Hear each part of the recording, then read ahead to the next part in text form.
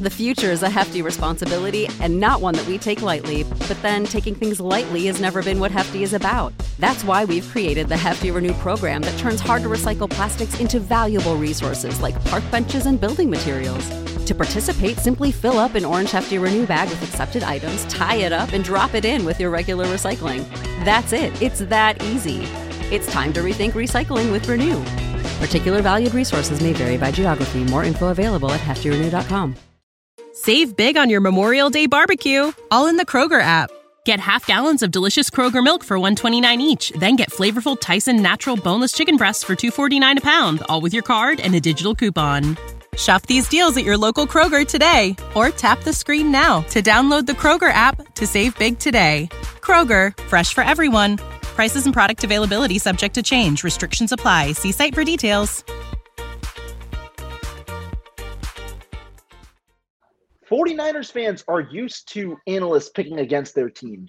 That wasn't the case this week. You look at NFL Network's panel, 9 of the 10 analysts picking the 49ers. People are saying they should dominate the Rams. Me, Sunil, and Marco in this fun roundtable are going to discuss the Week 2 matchup for the 49ers, as well as some interesting storylines around the NFL and around the 49ers that came up recently, all after this.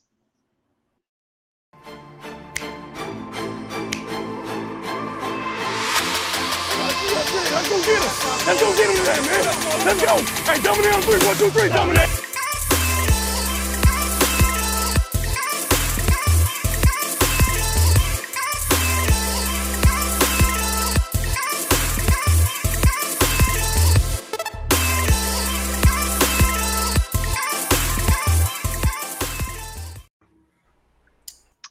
What's going on, everybody? Welcome back to the program. And you knew that with game day coming up, you had to see these 3 faces again. I'm your host, Rohan Chakravarti here, joined by So Real Sunil, as well as Marco. How y'all doing, man? I'm doing fantastic. I do want to shout out, even though I know me and Rohan might look Hispanic, we are not. And we want to shout out our boy Marco and all the Latinos and Hispanics all around supporting the 49ers. Happy Hispanic Heritage Month. Absolutely. Yes, sir. Happy Hispanic Heritage Month. I don't know if y'all saw, but the 49ers put out a cool ass video. I thought that was pretty cool. But shout out to you guys, man. Super damn busy at work, haven't been able to record. And then Sunil hit us up, and I was like, I gotta jump on. Been doing a lot of overtime, and stuff like that. So stack that money, baby. Stack that money. It's not really stacking, man. It's the government likes to take more coming. money. They sure do. Hence, shout out to Nick Bosa for getting all the monies because the government's taking half for sure. Yeah, he took my money. Hey, but 49ers, I mean, there's a lot to talk about real quick before we get into the Week 2 matchup because you got to lead up to something. The 49ers did that leading up pretty darn well in Week 1, Faced off against the Pittsburgh Steelers, a 30-7 demolishing, really dominated the first half, didn't let much lead up go in the second half. Let's start with Sunil. What did you think about the Week 1 performance and what it means for the 49ers in Week 2? So when I was watching the game, I was thinking about Marco. I was thinking about Rohan. And the reason why I was thinking about it was I was getting killed by you guys talking about the D-line depth. Y'all were saying, Sunil, the D-line has gotten worse. Sunil, the depth is so bad. I don't see how these people are going to beat anybody off the block the way that they're playing through the preseason. And I was like, yo, hold on. All right, if you don't talk about that, talk about the O-line too, though. Because we talking about that. Hey, let me get my bars off first, Marco, and then you can hit me. You could come with the rebuttals. But then I was like, yo, relax. When the big 3 are playing, all these boys are going to look that much better. And then we saw 49ers had a fat 5-sack game. 80% of those sacks came outside of the big 3. They were making Drake Jackson look like he's about to be the sack leader in the game. Contavious Street, or was it? Yeah, he got him a sack. I'm just saying, I know that when it's just them on their own, the rotation kind of looks like funny money. But when you add those big 3, the D-line was in there, getting all the pressures, all the sacks. So I was thinking about that because y'all were trashing me when I was like, the D-line is going to be good. So I'm gonna put a rebuttal out there real quick because one, I just wrote an article. It's 4 minutes in, and we got rebuttal number one. Let's do it. So the rebuttal number one is you said Drake Jackson, right? And then you also so for me, Drake Jackson had a good game. But after I watched it, he really didn't have as good as a game as I thought. 3 sacks, that's cool. But most of those sacks were effort sacks. 2 of them actually were. I rewatched it to write an article on him to see if that production is sustainable. I don't think it is. I'm not gonna say it's, but I'm not gonna say it's not because those effort sacks are gonna come when you're the 4th guy along the defensive line. So of course the 4th guy is gonna get his energy sack, right? Now the rest of the D line, I can't really evaluate because that was probably the worst offensive line I've ever seen play. Like legit, like not even like there was, bro. When have we seen Javon Kinlaw whoop an offensive guard so bad that he literally freezes and thinks it's a screen? Like that's how bad they were. So for me, I'm like, damn. Like I don't know if we're that good or if the Steelers suck that bad.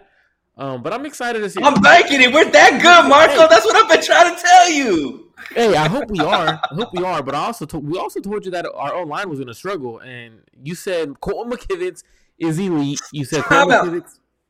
Hold up, elite. Yo, nobody ever said elite. Don't put words in my mouth. I said Colton McKivitz is the first ballot Hall of Famer. Nobody said that kind of stuff, Marco. Don't lie.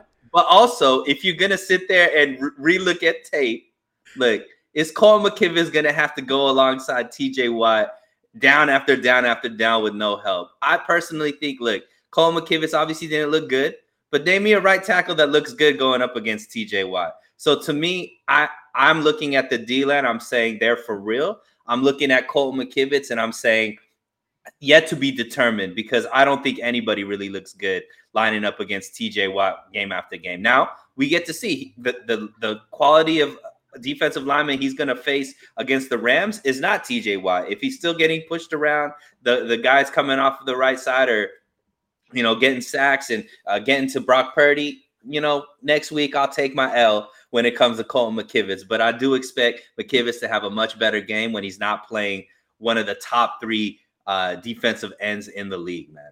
Bro, Sunil just hit me with the hashtag fits my narrative. Rohan, we hogging the mic right now. You tell us what you thought about week 1. You see, this is why I come on this show. I just want to hear the nice back and forth. And here's what I'll say, because I do think that what the 2 debates you guys are talking about are 2 different debates. One is how are the 49ers expected to perform in terms of, expectations, and is it good enough for them? The second debate is it good enough for them to win a Super Bowl? And I think that that's the 2 different lines that we are crossing. In week 1, the 49ers defensive line looked good. The reason it looked good was because of their 3 star players, and predominantly, really, they're 2 interior guys. Arik Armstead had a hell of a game. It won't show up for anything, but you look at it. You want to look at flash plays and things like that. Drake Jackson's first sack was because of Arik Armstead. He comes in, he forces Kenny Pickett out of the pocket. Drake Jackson's able to use his athleticism to get to Kenny Pickett as he's flushing out of the pocket for the sack. The interception that Charvarius Ward got, who was in there getting the pressure, not allowing Kenny Pickett to have enough space to make that throw? Well, it was a terrible decision anyway, but it was Arik Armstead again, rushing that decision from Kenny Pickett, forcing the interception from Charvarius Ward. And those are just a couple of plays. I thought he did a great job stopping the run. Him, Javon Hargrave did a great job, clogging up the interior lanes. And this is why earlier, back in March, I advocated for a strength of the 3rd defensive lineman, that 3-down guy. And I know Sunil and I have done many shows about this topic. 3-down lineman, what it allows for you to do is, you have guys who can play every down, but who can make such an impact like this. Now, when if we're talking about the argument that we talked about last week in the depth for the defensive line, I mean, I don't think there's much of an argument that they showed too much. I think, you had 1 sack, I believe. I forget, it was Kerry Hyder, I believe. But overall, I mean, the defensive line is solid because of the top 3 guys. And the other guys, while, they can certainly improve, it's not like they had phenomenal games, but the defensive line overall is what matters. And they had a really good game. You flip it over to the offensive line. I thought the left side had a good game. I did not think the right side had a good game. We talked about Colton McKivitz. Also thought Spencer Burford struggled in week 1. 3 penalties. One was negated, I believe. But he had a holding penalty. He had a crucial false start penalty where the 49ers were really just running out the clock and Burford false started on a fake from Brock Purdy and things like that. So, and you want those things to improve. Honestly, I thought McKivitz had a better game than I expected, and it wasn't even that good when I initially watched it. Go back and watch it; it wasn't that great. You look at the run defense, the run blocking. I thought that was kind of also another area of worry. He gave up 5 pressures, 3 sacks to T.J. Watt, the 2 forced fumbles. Obviously, you can make an argument, Brock Purdy, you want to get the ball out there sooner. But the issue to me on that right side, which the 49ers right now are just going to have to ride with the solution that they presented themselves with throughout the offseason, is you don't know exactly how well you're going to be able to compete down the line. But I mean, at the moment, I don't really care about that. I'm looking week to week, trying to figure out the matchups and things like that. But the argument for me was down the line, you go into a Super Bowl, who are you facing? You're going to face a TJ Watt-esque player because the top teams usually have top talent. And so that's why, even though, most TJ Watt gets around most players, it's the the number of times that he's able to do it, the number of times you're able to hold down TJ Watt. If you can hold him down for 60 plays out of 68 plays, that's a pretty darn good game, that kind of thing. But that's not that wasn't the case necessarily. And that's the main worry. But right now, the 49ers, I mean, the one thing that I'm confident in with this group is Kyle Shanahan and his ability to scheme around his offensive linemen. We've seen it time and time again where Shanahan has been able to scheme around the offensive linemen. That's why they've reached NFC championship games with subpar players in certain positions and things like that. But I do think that, there's definitely room for improvement on that right side. And, I hope that doesn't happen. I really do. But there's room for improvement on that right side. I'm excited to see, especially through the next 4-ish weeks before the 49ers play the Cowboys, how that goes. But I do want to flip the switch and ask you guys a question because I'm a research guy. I like to do my research. And I watched glimpses of the Rams game before going back and watching it on film against the Seahawks. And certain alignment that I saw, which was kind of intriguing, go back and the stats corroborate it. Aaron Donald lining up over the tackles. People insinuate Aaron Donald as a defensive tackle, but the Rams in the last few seasons have been incorporating Aaron Donald over the tackle in that 3 down front, allowing, I believe it's Greg Gaines to be the nose tackle or somebody else to be the nose tackle, which then preoccupies Aaron Donald sometimes with double teams with the tackle and the guard, but also gets him favorable matchups on the outside. Aaron Donald might be going up against Colton McKivitz in this game. What do you think? Let's start with we went with Sunil first, so we'll start with Marco this time.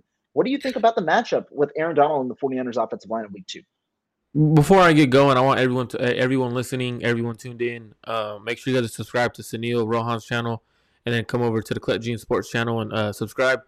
But I like what the Rams did there because you're trying to get your best players on the field at one time. Aaron Donald is probably the best defensive player in the league still. Like, as much as we want to say Nick Bosa is, like, Aaron Donald's up there. So what they're trying to do is just keep their best defensive players on the field, and that means moving Aaron Donald outside a little bit over tackles. I think it's going to be an interesting matchup. I think it actually favors Colton McKivitz just a tad bit, and the reason why I think so is because when you watch Colton McKivitz, when TJ Watt beat him, it was usually because it was a counter or it was because of pure speed off the edge. Now, Aaron Donald is extremely explosive off the edge. He's extremely powerful. But I think allowing Colton McKivitz to go up against a defensive tackle who isn't as long, and isn't as great with his hands on the outside as TJ Watt. And the reason why I say as great, because TJ Watt, he trains outside all day, every day.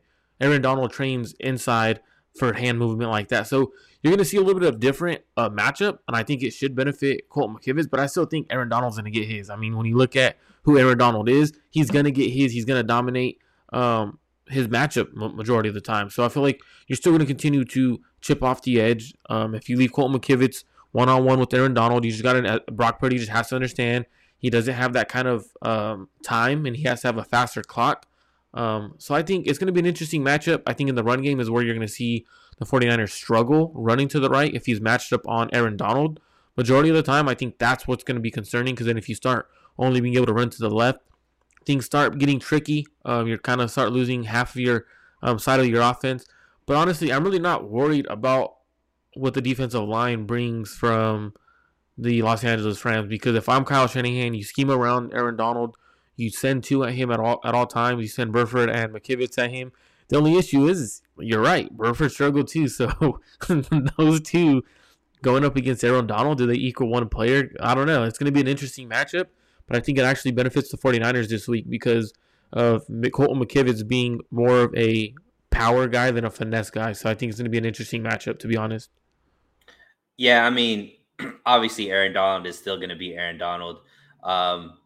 Hopefully, McKivitz and Burford can channel their inner Daniel Brunskill, because we know that he always has a pretty good day when it comes against Aaron Donald. But, for me, I love it. Like, I want to see these types of matchups because ultimately, the 49ers offense is good enough to where their, right tackle and right guard don't need to be amazing, and the team can still put up 30 points and still the offense could look really, really good. So, but ultimately, like to Rohan's point, they do need to be showing progress and getting better, week after week after week. This is Cole McKivitz's first year as a full-time starter.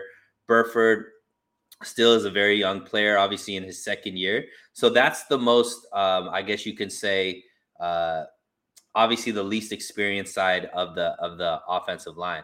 So I think it's great that they have another challenge in Aaron Donald to be able to see what he's capable of. And I agree with everything Marco says, that the skills and the ability that Aaron Donald has, Cole McKivitz does have a better chance against him than he did against TJ Watt. Now, is that saying that I expect Colton McKivitz to dominate Aaron Donald? No, nobody dominates Aaron Donald unless you're Daniel Brunskill.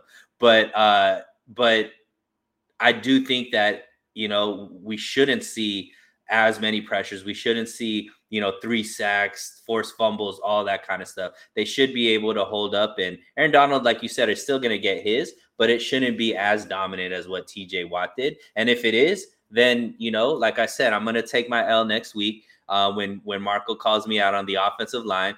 But to me, I have faith that Cole McKivitz is going to hold up much better. And ultimately, look, the running game still was able to get off what they needed to get off. The passing game looked good, and they still scored 30 points even with these issues, and even with TJ Watt having the type of success that he had. So they're figuring out ways to still score. And to me, what was most impressive about last week's game is that first drive, even though it was a short field because the defense was playing awesome, they were able to score. And that's something that score a touchdown, which is something that we haven't seen on a regular basis from the 49ers. They tend to struggle scoring in the first quarter, especially on that first drive.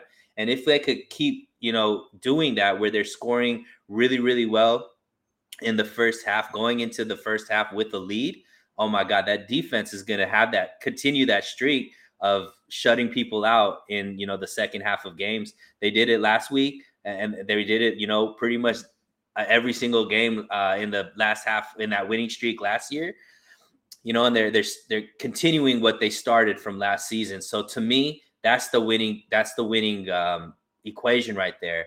Take a lead into the second half and let your defense eat. To me, I think that's something that is sustainable regardless of which players are on that offensive line. Hey, before you go, Rohan, I got to pull this up. So earlier, HR was like, everyone's going to be crying by week 8 when McKivitz gets pretty hurt.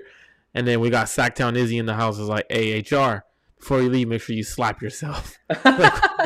Oh, no. A little chat beef. They're going at it in the chat. But Rohan, what's your thoughts on everything? Because I know you're an analytics guy. What do the analytics tell us? Yeah, I mean, when you look at this kind of equation with the offensive line, right? The 49ers, I mean, we can pull up different cases in the past where the 49ers have gone by with better talent. And I do want to say, before I pull that up, I'm actually interested. 49er fans, for the first time, are defending their right tackle. Kyle Shanahan said some words about Colton McKivitz this week. I'll say this, and it's only a very select group of people. Kyle Shanahan said some words about Colton McKivitz this week, saying essentially how, he believes he'll improve in week 2. Not the best week 1, he'll improve in week 2. So I put that in an article, just a regular news article. I think I titled it like, did the 49ers, I think it was, did the 49ers make a mistake at right tackle? And then it alluded with Kyle Shanahan's words, didn't really give my opinion. And so many 49er fans in the comments were like, no, we did not. We did not. Comparing him to McGlinchey, thinking he's not, not that big of a downgrade from McGlinchey and things like that. Well, I mean, first of all, I admire 49er fans finally, defending a right tackle. But when you think about it overall, do I think the 49ers and do I think that they're sound at right tackle? Not necessarily. This has been one of my bigger gripes. This more importantly, the swing tackle position. But I do think that I do think you'll see this group improve because Spencer Burford, year 2, you expect him to improve with time. Same with Colton McKivitz. I do think you expect them to improve. My biggest question, though, prior to the season, when we're looking, in a full season outlook rather than just week to week, is that unit going to be good enough and cohesive enough to win a Super Bowl?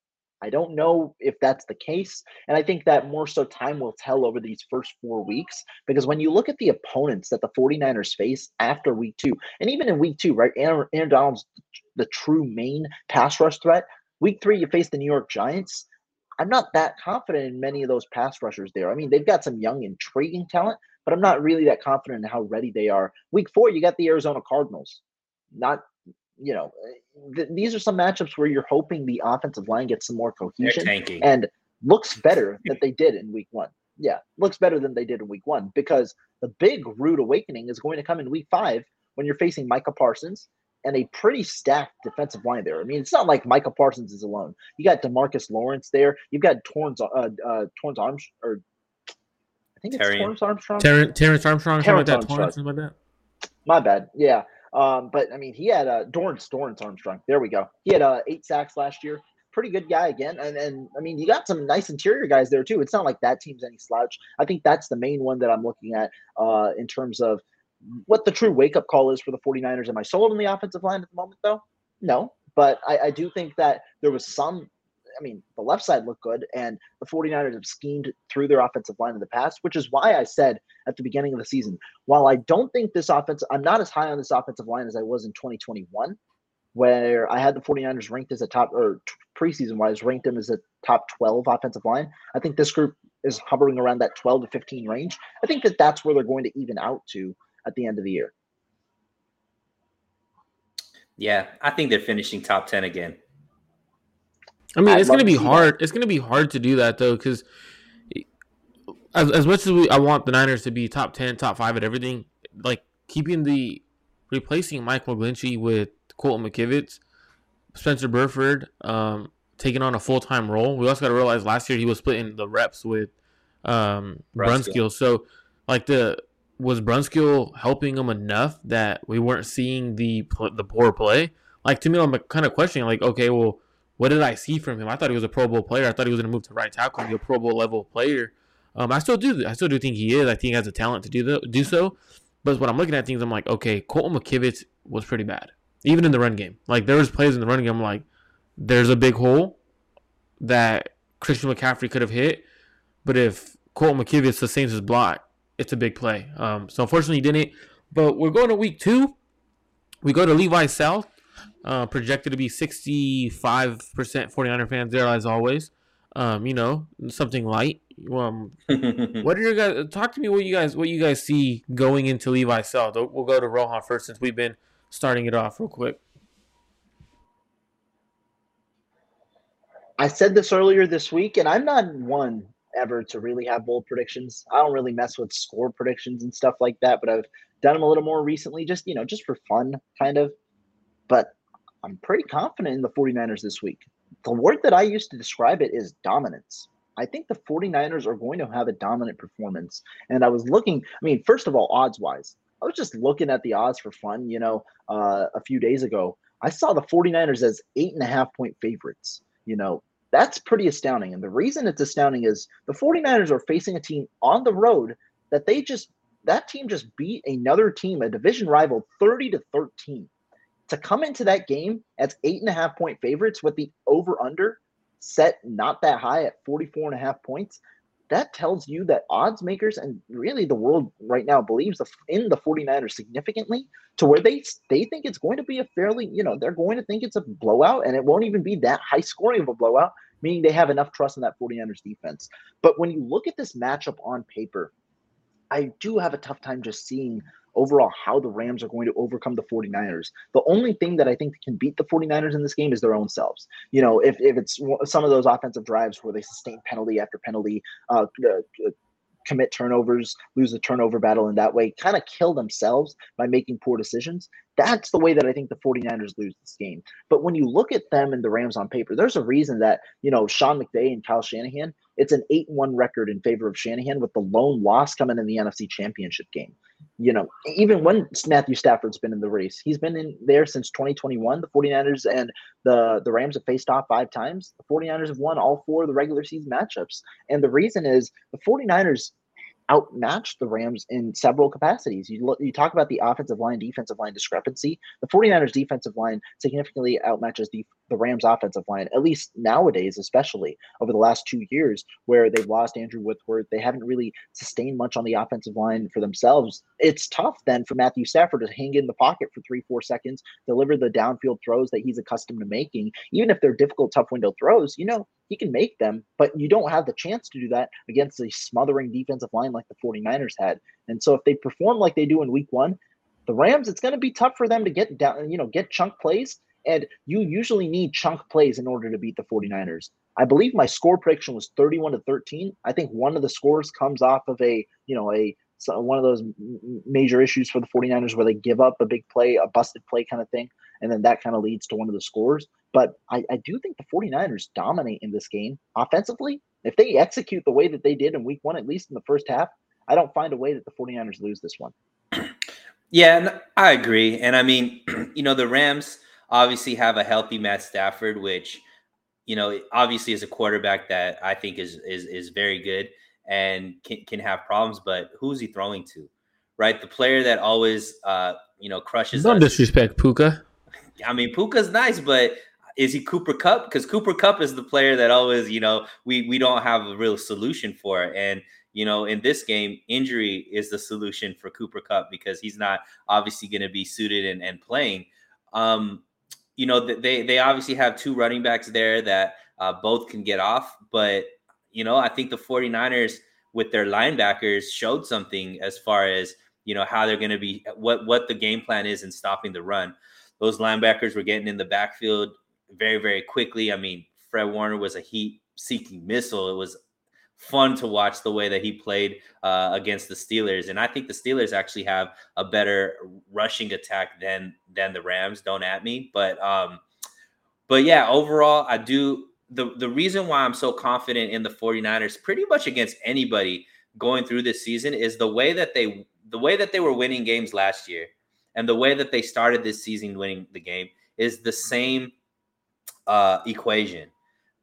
The defense puts the offense in good situations, and then Brock Purdy runs this offense the way that Kyle Shanahan wants him to run it. And it's just kind of like a work of art. Do I think Brock Purdy is a first ballot Hall of Famer? Not really, but I do think that Brock Purdy is the best quarterback that's been in this system because of his mobility, because he's willing to make the decisions that Kyle Shanahan wants him to make. And that's why this offense is continuously scoring 30-plus points when Brock Purdy is the quarterback, because he's more elusive than people give him credit for in the pocket. Even though, he'll have his few questionable throws, they haven't led to issues. Like, he still didn't throw an interception last week.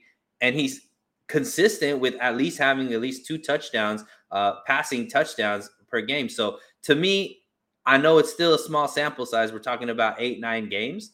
But ultimately, eventually it's starting to be more of a trend. Like, people are waiting for him to fall off, and he's just not doing it. This offense looks great. The defense looks just as good, if not better, than last year. I mean, with all the turnovers that they're able to put, and if that's the equation, if the defenses continue to get 2+ turnovers and give the offense short fields with McCaffrey, with Debo, with Ayuk playing the way that he's playing, Kittle didn't even need to do anything last week. To me, they're beating everybody. Like, there's not anybody that could sustain that attack, especially when the drives are only 50, 60-yard drives that they need to do to get a touchdown. So to me, it's that equation that I'm confident in, regardless of who's the opponent on the opposite side. Marco, what do you think? So I think the way the 49ers could lose this game is if Matthew Stafford gets enough time on a few passes, because we're going to get after that offensive line. They have a few rookies starting, I believe. A rookie guard, Steve Avila. I believe the rest of the group is a similar group as last year, besides, I believe, Tremaine Ankrum, who's their left guard. But we're going to get after the quarterback. That's something we do as a 49ers defense. Now, what I'm looking at is, if you look at how the Rams attacked Seattle, they had a lot of explosive plays. I believe they had a 44-yarder to Tutu Atwell, a 30-yarder to Tyler Higbee, a 21-yarder to Puka, a 21-yarder to Bryson Hopkins. So like, they a lot of explosive plays. A lot of explosive plays. Like, to me, that's and tight window throws too. I'll say that. Yeah, and absolutely, there were some ropes that Stafford had. He still has it. But for me, it's, if we get beat deep, that's what could become concerning, because once you start beating a defense deep, then you kind of have to adjust, and then it kind of opens up the entire playbook for an offense.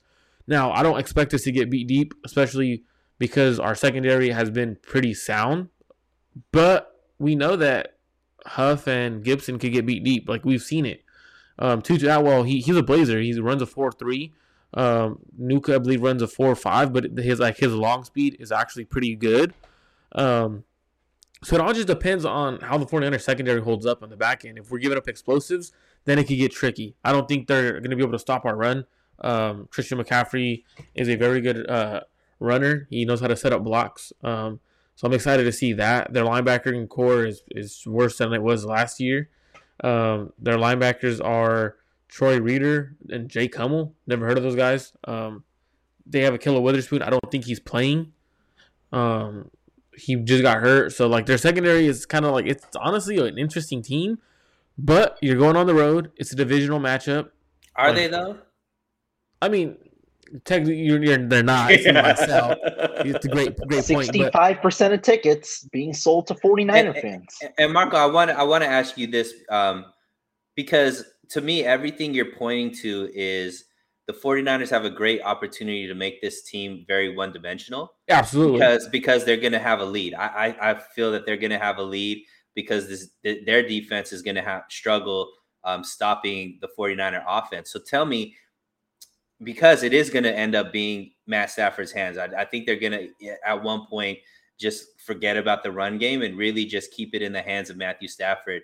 Do you feel that Matthew Stafford has enough horses to where, even, what we saw against Seattle clearly isn't the same defense. They don't have the same linebacking core that the 49ers have that could drop into coverage and kind of close out that middle, where I felt like some of those bigger plays were happening. Wasn't really they were beating people over the top. It was kind of like those crosses down the middle and then end up like yakking their way into more yards. Do you feel like that Matt Stafford will be able to get that off with the way the 49ers play defense? Yeah. I think Matthew Stafford is a high-level quarterback still. So he could beat you in multiple ways. They're going to stick with the run, in my opinion. I really think if you look at what they did against Seattle, they didn't care if they couldn't run the ball. They ran the ball for 2.3 yards, and they still ran the ball 40 times. Because it allows you to go off the play action. It allows you to do a bunch of different things. Hey, I'm going to take this call real quick. Oh, that was real life. Oh, I was thinking he was joking too. But I'll elaborate on what Marco is saying, because when you set up the run, it's 49er fans, it's a very similar scheme that Kyle Shanahan's very familiar with. You set up the run, or you set up the play action with the run. That's usually how the play action will work in this offense. The number one thing, Matthew Stafford showed that they could make explosive plays regardless of who was at receiver for the Los Angeles Rams in week 1. The number one thing is getting the time to do so. And also, when you look at the talent discrepancy with the Seahawks defense compared to the 49ers defense, I think that's another major thing. In that, when you talk about the Seahawks defense, right, they stopped the run to an accord. Kyron Williams had a good game, but Cam Akers only 29 yards on 22 carries. And the Rams were able to, dice them up in the air. 334 passing yards from Matthew Stafford, a number of big plays. I just don't think that success comes as much against the 49ers here, even with, questions around that third cornerback and whoever that might be. And overall, with this defense, you've seen how they've been able to stop the run before. And I think on top of that, I think that, yeah, go ahead. Well, I was thinking more importantly, like we have to also give credit to how that game played out. Seattle couldn't stay on the field, their offense. So the Rams were getting a lot of opportunities on offense because Seattle was going a lot of 3 and out. So to Marco's point, our bodies come in different shapes and sizes. So doesn't it make sense that our weight loss plans should too? That's the beauty of Noom. They build a personal plan that factors in dietary restrictions, medical issues, and other personal needs so your plan works for you. Noom doesn't restrict or shame when you want to treat yourself. Their flexible program focuses on progress instead of perfection. You don't have to give up carbs or anything. And with their daily lessons, you can learn something new about your food choices every day. After just a few days of using the app, I learned how to recognize cues for overeating and how to choose the right foods to feel full. Stay focused on what's important to you with Noom's psychology and biology-based approach. Sign up for your trial today at Noom.com. That's Noom.com. And check out Noom's first ever cookbook, The Noom Kitchen, for 100 healthy and delicious recipes to promote better living. Available to buy now wherever books are sold. When you need mealtime inspiration, it's worth shopping Kroger, where you'll find over 30,000 mouth-watering choices that excite your inner foodie. And no matter what tasty choice you make, you'll enjoy our everyday low prices, plus extra ways to save, like digital coupons worth over $600 each week. You can also save up to $1 off per gallon at the pump with fuel points. More savings and more inspiring flavors make shopping Kroger worth it every time. Kroger, fresh for everyone. Fuel restrictions apply. Jumped in right at the right moment, man. Hope everything's good with the call. But the reason why the Rams didn't have to abandon the run was because Seattle couldn't score, right? So they never got into a situation where they were really trying to catch up because they were in the lead, or the Seattle offense was just anemic, right? That's not going to be the case with the 49ers. The 49ers are going to be able to march down the field, are going to be able to score points. So to me, it's going to make the Rams very one-dimensional. Are they going to be able to have the same success when every single down has to be a passing down because they got into such a deep hole? To me, that's where I think this game is going to be much different than where they were with Seattle. I would disagree, though, because as an offensive coordinator, Sean McVay, as an offensive, when you're seeing that you're not running the ball and it's not successful at all throughout the, even if you're up, you want to go to like the pass. You want to just go to the pass. Like you're literally wasting plays at that point. They were so efficient on third down. I believe they were 11 for 17, like in like the 65% range. Like that's really efficient. So like looking at what they did, I think even if they're down 7, I think Sean McVay is going to run the ball. Why? Because it allows you to keep the game close. Because what it does is essentially it kills the game. You make it a fast, quick game. And that actually benefits Seattle in the sense of, hey, one play goes our way, we could flip that game. You know what I mean? So I think they're going to stick to the run even if they're only averaging 2 yards a pop. I think that's something that Sean McVay plans on doing throughout the entirety of the year because he knows he doesn't have the weapons. He knows he doesn't have the defense. And it allows your defense to get off the field. They're fresher legs. So it allows you to be more successful as an offense, as a team. So I think you're right. We are going to put up points. But if we score a quick touchdown, we a 5-minute drive, and they kill 4 or 5 minutes too, even if they're only moving the ball and they get 30 yards, they killed so much time in that process that they could buy themselves time to stick in this game. I think it's going to be I don't think it's going to be a blowout.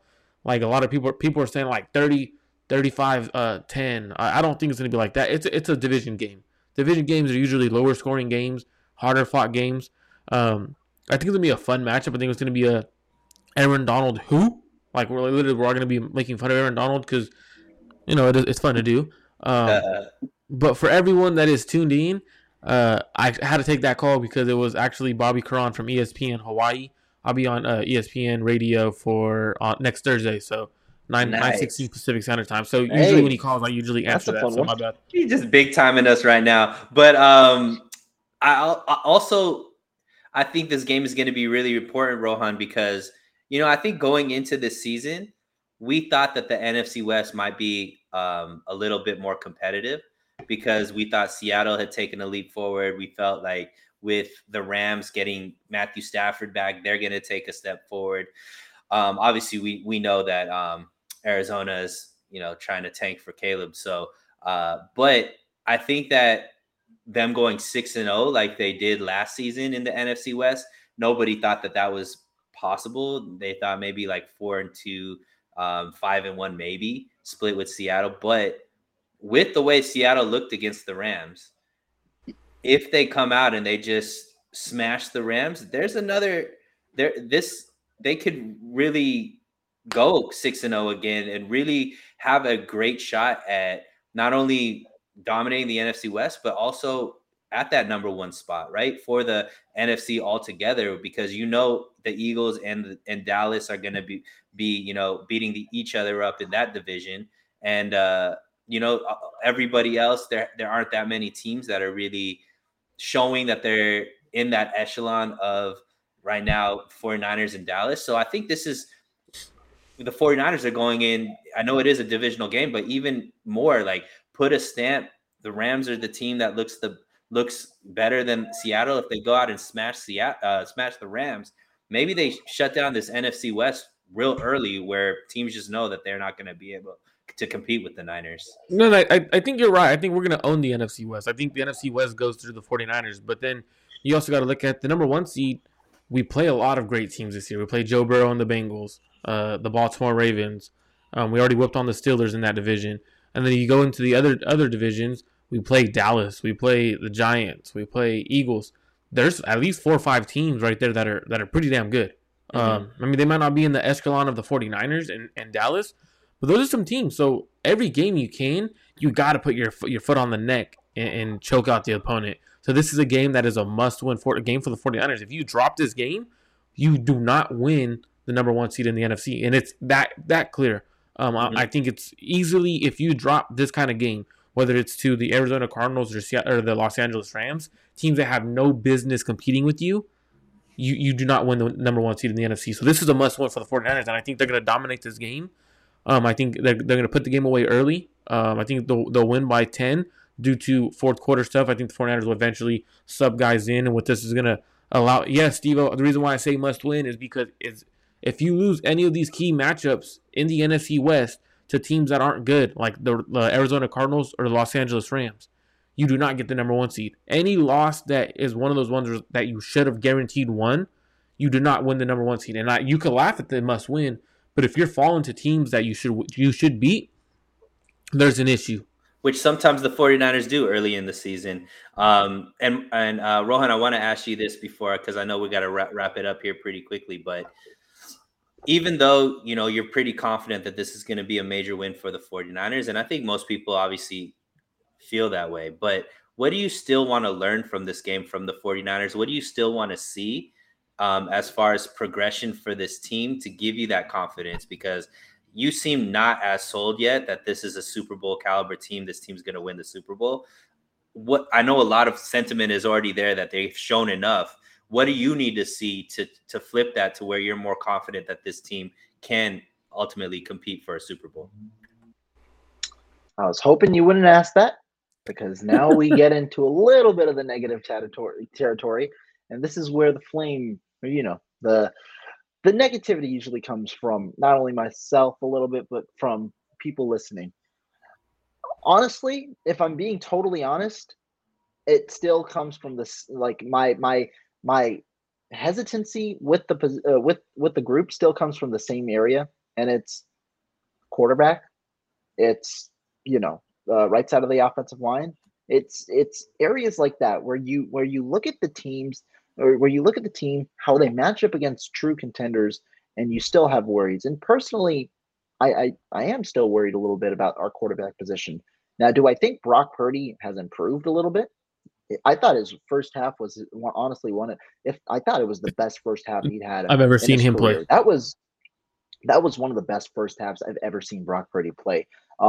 The reason being, I mean, it's not just completing passes, getting it on target, getting it to his receivers, trusting his receivers downfield. It's not just all of that. The eye manipulation, it shows he's ahead of where he should be in his game because he's able to move safeties, something a veteran could not do. He's able to move safeties to create throwing lanes. That's why last year, one of the things that impressed me about Brock Purdy that I thought could definitely get there and cement his status as a better quarterback than he was last year was his understanding of his limitations. Brock Purdy knows his arm strength. Brock Purdy knows who he is as a quarterback. And so he plays in a way that, that maximizes his talent, that is utilizing things like eye manipulation, trusting himself so much that he can throw with anticipation to receivers, things like that. And that's what I think is an improvement. But if you look at Super Bowl quarterbacks, unfortunately, I just don't believe that Brock Purdy's in that category. And I think that is truly going to be the number one thing that hurts the 49ers in winning a Super Bowl. I'm not saying making a Super Bowl. I'm not even saying, making an NFC championship. I'm not saying any of that. The 49ers could very well do that. I just don't know if they're going to have enough to get it entirely done with their quarterback play. I've mentioned it a lot of times before. You look at, the whole point of this 49ers philosophy, be it with Trey Lance or Brock Purdy, getting a rookie quarterback, cementing a strong team around a rookie quarterback. Well, that's all good. And it's proven in the last 6 years that, one guy on a rookie quarterback has made it to each of the last 6 Super Bowls. However, when you look at each of those quarterbacks, they're damn good quarterbacks. It's not like they're bad quarterbacks. They're top 10, at least top 10 quarterbacks in every year, including, Carson Wentz during his ACL tear year, including Jared Goff in 2018. These were top 10 quarterbacks. And I just don't know if Brock Purdy is going to reach that lane this year for me to be able to be comfortable. It's unfortunate. That's still my thoughts, despite the strong week one. And like I said, it was probably the best half of his career. I'm glad you asked Rohan that before you asked. I got to answer that because I always come off as the negative one. You still are. You still do. The thing is, I thought Brock played really damn well as the first half. Second half, I thought they didn't really need to rely on Brock as much. I felt like that was one of those ones where, hey, let's run the ball out the rest of this game. We kind of got this put away. But when you look at how great Brock played, right, in the first half, right, and he played really damn well. But when you take a back seat and you take a look at the entirety of the game, you're going to score a lot of points when you're getting the ball at the 45-yard line. Let's be real. Like, I'm trying to keep it as 100%, like, be real with everyone on what I see. There's a statistic, you guys can go out there and Google it. There's a statistic based off of a touchdown on any point of the field where you're going to score. And when you get the ball at the 45-yard line, your own 45-yard line, majority of the game, that percent is around 50 plus. Like, it's super high. Like, you really don't have to do much to score touchdowns. You don't have to do much to get a field goal range. Like, realistically, you should be scoring every damn drive when your starting position is at the 45-yard line. And to me, that's a testament to the 49ers defense. Like, that is just saying, like, the defense is so damn good. They're getting you the ball at the 45-yard line every single drive. And to me, I want to see, I'm not saying Brock can't do anything. I'm not saying that. But what I want to see is the 49ers have to drive from the 5-yard line. I want to see the 49ers have to go from their own 10 and go into the opposing territory. I want to see those kind of, like, those are what I want to see. I love the way he maneuvered with his eye movement, holding linebackers just enough, understanding he needs to throw with anticipation. Those are a lot of great quality things that I saw from Brock that I'm like, okay, well, that was pretty damn good. But then you also could go back and say, hey, Brock, you got to realize you got to move up in this pocket. You got to move. He had a couple of great pocket awareness plays where Minkah Fitzpatrick's coming off the edge and he knew it, baited him into acting like he was going to go forward, spin move out to the left, beautiful throw to Deebo Samuel. So we saw a lot of high-level throws and high-level play from Brock Purdy, but we also saw some inaccurate where he got bowed out by some of his receivers. I mean, I'm just saying what I saw. I'm not saying, oh, Brock isn't good enough or anything, just from what I saw. But I'm very curious on what you saw, Sunil. Yeah, and I mean, I don't think anything you guys said are inaccurate, other than the fact that hey, Brock Purdy still is able to look great with what is in front of him, right? Mm-hmm. You only could play with the cards that are dealt, and sometimes I think the defense is that good where he's always getting short fields. But look, we've had a defense this good with short fields that weren't putting up 30 points every single game. There's a difference with Brock Purdy there, where this offense is a lot more efficient when he is the quarterback to me. So to me, I think that is a testament to Purdy. But what I saw from Brock Purdy was somebody who elevated his game, was somebody who did do some things that we haven't seen quarterbacks be able to do. I mean, that ball that he threw to Ayuk in the corner, it wasn't really a fade, but like back shoulder. That wasn't a good back shoulder throw. Well, if we're being honest, it's the way. Like, I know what you're saying, but I want to after you, I want to answer something. Sure, but what I'm saying is like it was a ball that was either going to be caught by Ayuk or it wasn't going to lead to anything because he threw it when the defender wasn't even looking, right? So to me that's throws that he wasn't doing last season that he's at least attempting this year, which I think is his confidence and eventually that's going to lead to bigger and better plays because he's not being as timid. He's gotten those wings to kind of be a little bit more free as well. So to me, I just think that week after week, he's also a second-year quarterback. We're seeing progression in him as well. Does that mean he's going to be perfect every single game? No, he's still going to be a second-year quarterback and make little mistakes. But I do think that the elevation of his game and 17 games in, all the things that a lot of people were saying about Trey Lance, hey, give him 17 weeks as a starter, and by the end of the season, he's going to be the guy that could take you all the way. I think that Brock Purdy's shown enough to me that I could give him that same benefit of the doubt. Whatever limitations he have, I don't think it's limiting factor that he can't be a Super Bowl winning quarterback as long as that progression continues to happen week after week. Yeah, and so I don't want this to come off as I'm nitpicking or anything like that, but the ball was in the air. Patrick Peterson turned his head. He turned it so when I'm watching this, I'm like, oh shit, it's either going to be a broken up pass or if Patrick Peterson is strong enough, he could get his hands on the ball. He turned his head, so they were running side to side, and then as Patrick Peterson realized, oh shit, we're side to side, back shoulder's coming.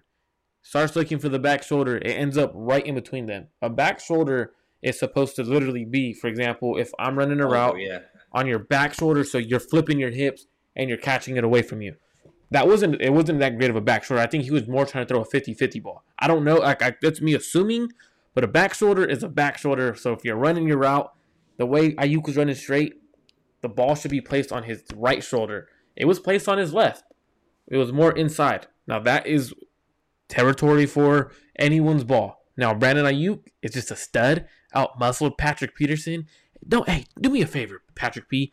Don't ever come at Kyle Shanahan's offense that has tails stepping the wrong way. I mean, you do that, Kyle's going to come after you. And that's exactly what Kyle and Brock did. So for me. But I mean, Brock Purdy right now does have the weapons where he could not be perfectly on target. But what I'm seeing is, you mentioned that what he came out this week or this last week was much better than anything you saw last season, right? The first half. I don't think the second half was. First half. But overall, the whole game was a better game than he's put together from previous seasons.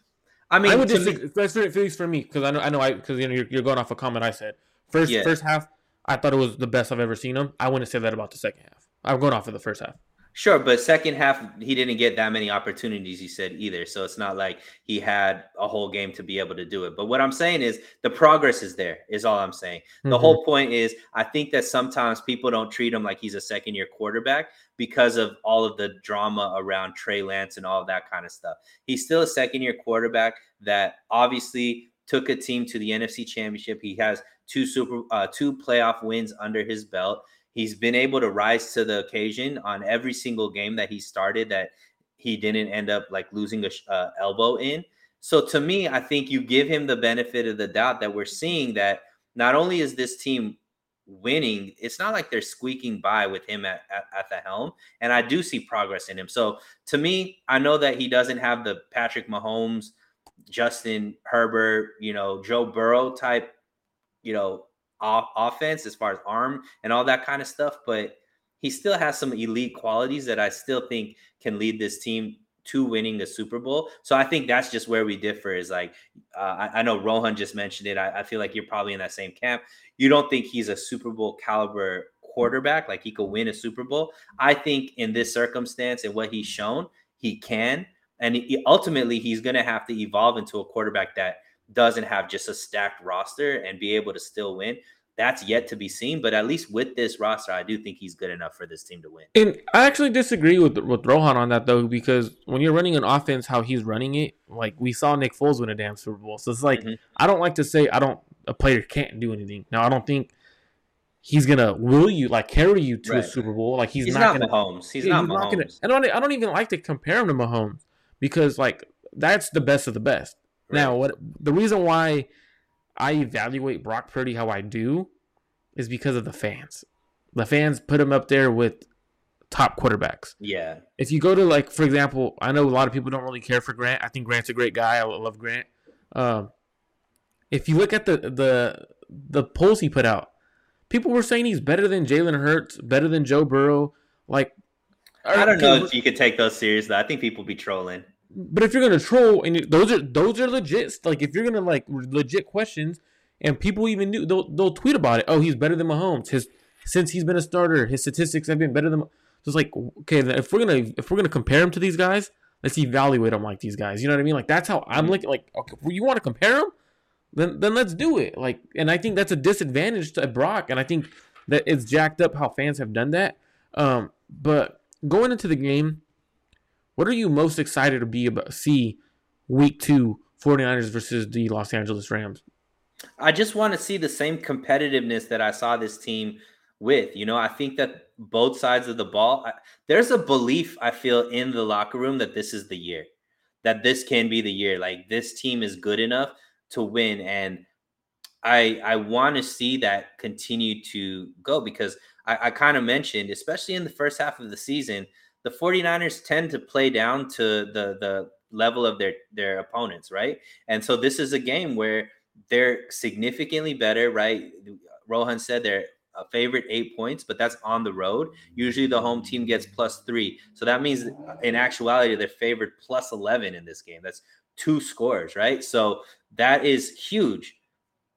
We want to see them dominate in that level because to me, that's going to be the team that can win a Super Bowl because they have the ability. They're not outmatched in any matchup this year, right? Even against their tougher competition, they're not going to be out-talented by any roster that they ever face. I would say that there's teams that are close to them, or sure. neck to neck, or yeah. whatever. I'm not saying they're going to be better. I'm saying they're never going to be outmatched where they're playing a team that has way more talent than them. So it's always going to be about execution. So I want to see them just go out here, execute, and dominate a team that they should dominate so that when it gets to that's all I want to learn from them. Hey, keep executing, make sure the game plan, put together 4 good quarters of play, score in the first half. Like these are the things I want to see because that's going to translate to when the competition is tougher and that margin of error is much smaller. You have to play close to relatively perfect to be able to win those games consistently, and you build off of these easy games to that point. And I think to what you're saying too, like I agree. I think the Cowboys and Eagles rosters are pretty stacked. Like if you look at them, but the Eagles are getting hurt. Dallas is stacked. Their defense is ridiculous. Shout out to my guy Deron Bland from Modesto. Grew up with them, went to middle school with them. A great guy. Shout out to him doing things on Sunday Night Football. I see you, man.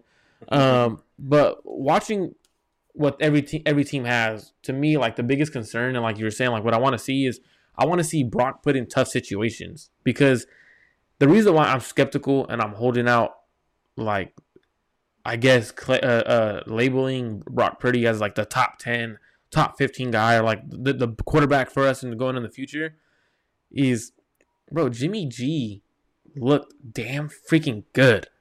Like Even going into 2019 season, I know people were like, "Oh, Jimmy G wasn't good that year." When you throw 20 something touchdowns, almost 4,000 yards, you take a team to the Super Bowl, like he looked the part. Now he wasn't throwing deep, he wasn't doing all the crazy things that the elite quarterbacks were doing, but he was doing exactly what Brock was doing in the sense of winning games, running an efficient offense. Now he threw a stupid boneheaded turnover every once in a while, but hey, we can say the same thing about Brock.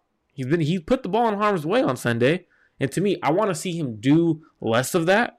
Patrick Peterson dropped an interception on him over the middle to George Kittle. So for me, I want to see him be put in tough situations where he has to whether bow the defense out, carry the offense, where it's just literally him lighting it up. To where I'm like, okay, we have him. Like, because he averages on average right now, he's averaging 220 yards a game. I think this is the game where he could come out and he could just light it up. And I think that's what I'm excited to see. And I think this is the biggest thing, like Kid Low does say, shout out to Kid Low.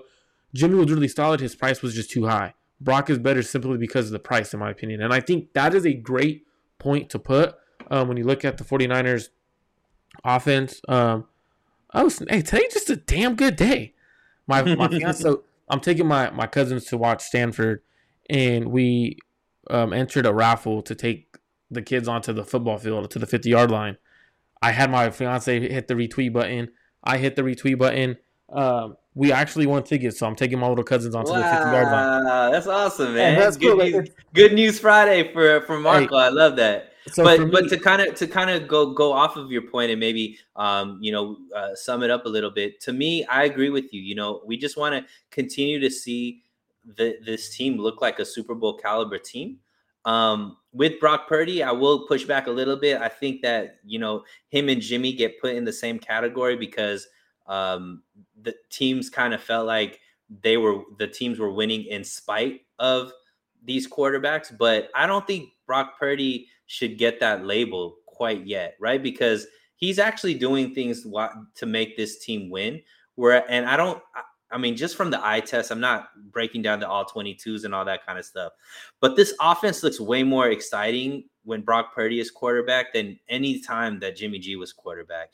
Even though Jimmy G had that 2019 run where they went, to the Super Bowl, I don't ever remember the offense looking this explosive and this dominant.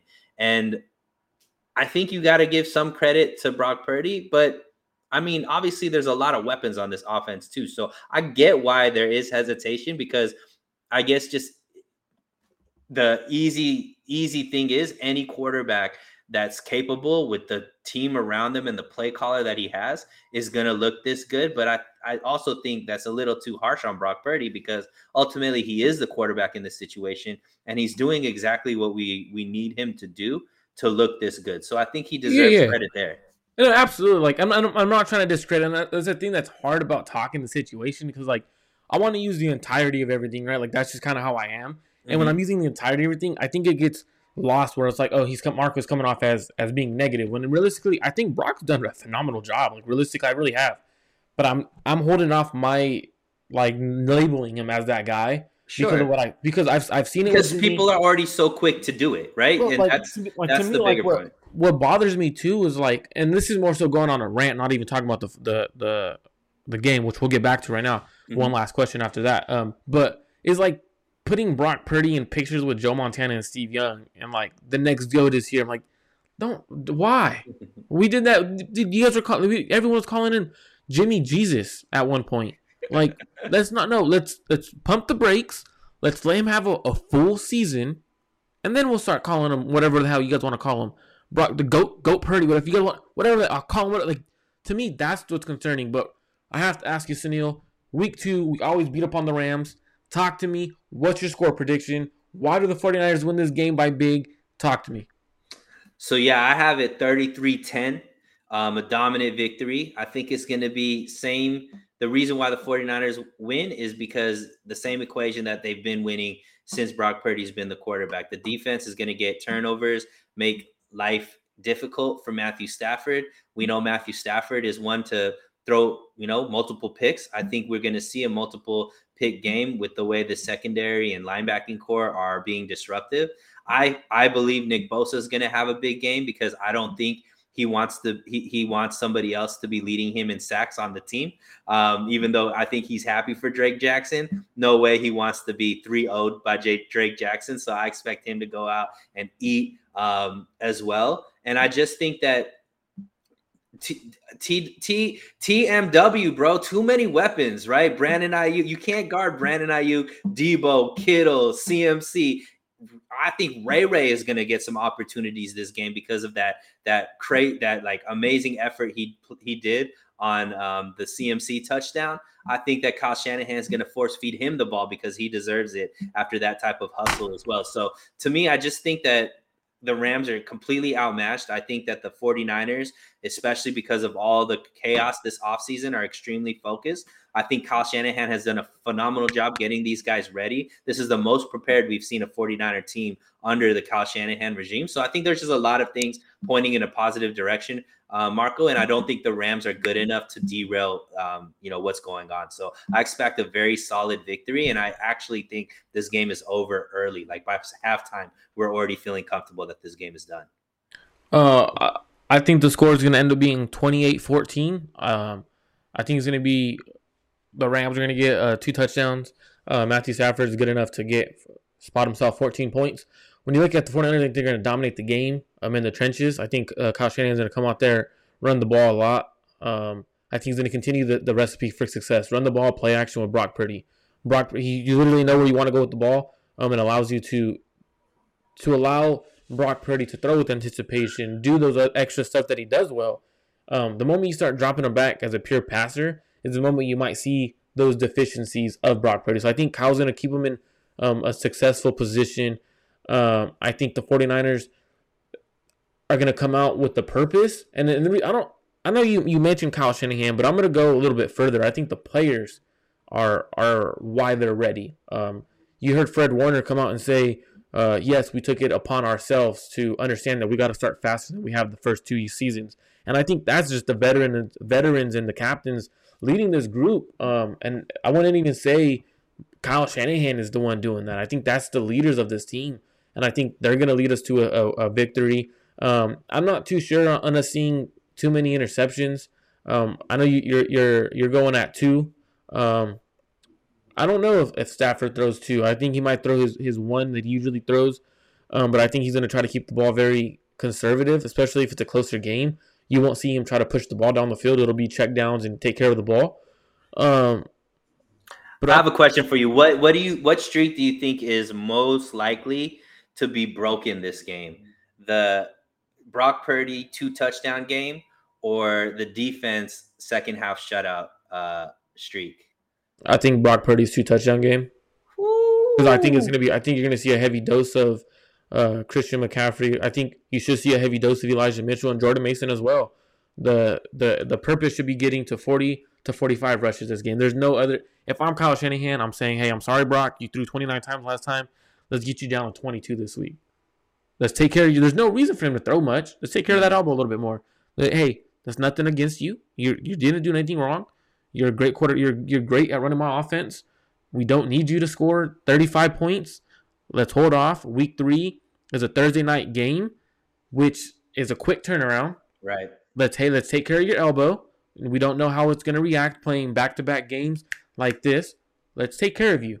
So I would see, but the thing is too is the Niners come out gun blazing. They could throw 2 touchdowns hella fast. So that's what I think. I think this game is over at halftime. I think this is one of those games where the fourth quarter we see some Sam Darnold action and some of the backups because of that Thursday night game. I really believe that actually both of those streaks stay intact. I think that Brock Purdy does get at least 2 touchdowns. I do think that the 49ers defense, well, maybe not because they're probably not going to play all their starters throughout the whole game. But as long as the starter's there, I don't think in the second half they're going to get scored on either. I think this is going to be a dominant victory, and they'll pack it up in the fourth quarter and, want to go out healthy into, their week 3 matchup on Thursday. And I agree with you. I think pack it up early. Take your starters out. Kyle, don't play any of the starters until in the fourth quarter. If you're up 20, that pissed me off last game. Christian McCaffrey should not be getting the ball up 20 late in the fourth quarter, especially Christian McCaffrey. Get your starters out, dude. Like, I don't get it. So hopefully we pack it up early. We get the starters out of the off the field. And you let everyone else go with it. But I think if back to that question, I think it would be Brock Purdy's 2-touchdown game because I think you run the ball heavy, you pick up a lot of yards. I think at some point that's gonna break, and it's fine if it does. I mean, it's not you shouldn't overreact if it happens. Like it's bound to happen, either one of those. So don't. If you're a 49er fan, don't overreact. But if you are watching this, make sure you subscribe to So Real Sunil's channel. Make sure you subscribe to Clutch Gene Sports channel. Also, I know Rohan's not here, but you're probably from his channel. Make sure you go to subscribe to Rohan's channel. He was here with us. He had to go handle some business for school. He is a smart college-educated man. Got to get his degree. Sunil, any last comments, concerns, anything like that? Nah, man, just enjoy it. Next week I'll be ready and prepared to take any L's that I might need to take. Based off of how the game goes. But I expect big victory. I expect all my predictions to come true, Marco, and I'm gonna be at your throat like always, brother. Hey, you better be ready because if Aaron Donald gets one pressure on Colt McCoy, I'm coming for you. All right, you know what I'm saying? If the 49ers defense doesn't hold up, you know what I'm coming for you. Even though I think they're gonna shut them out, I think it's gonna be a 14-point game. But it's gonna be a fun game, and make sure you guys enjoy it with family. Make sure you guys enjoy a nice cold drink. Drink responsibly. Enjoy the 49ers in Levi South. Thank you, Sunil, for jumping on. Everyone, peace out.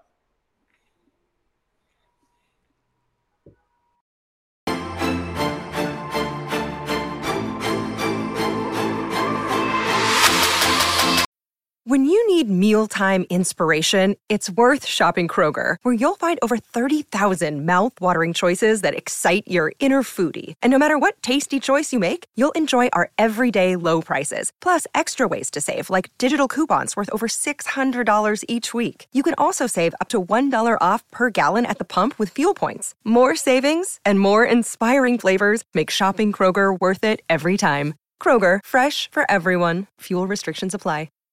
Save big on your Memorial Day barbecue, all in the Kroger app. Get half gallons of delicious Kroger milk for $1.29 each. Then get flavorful Tyson natural boneless chicken breasts for $2.49 a pound, all with your card and a digital coupon. Shop these deals at your local Kroger today, or tap the screen now to download the Kroger app to save big today. Kroger, fresh for everyone. Prices and product availability subject to change. Restrictions apply. See site for details.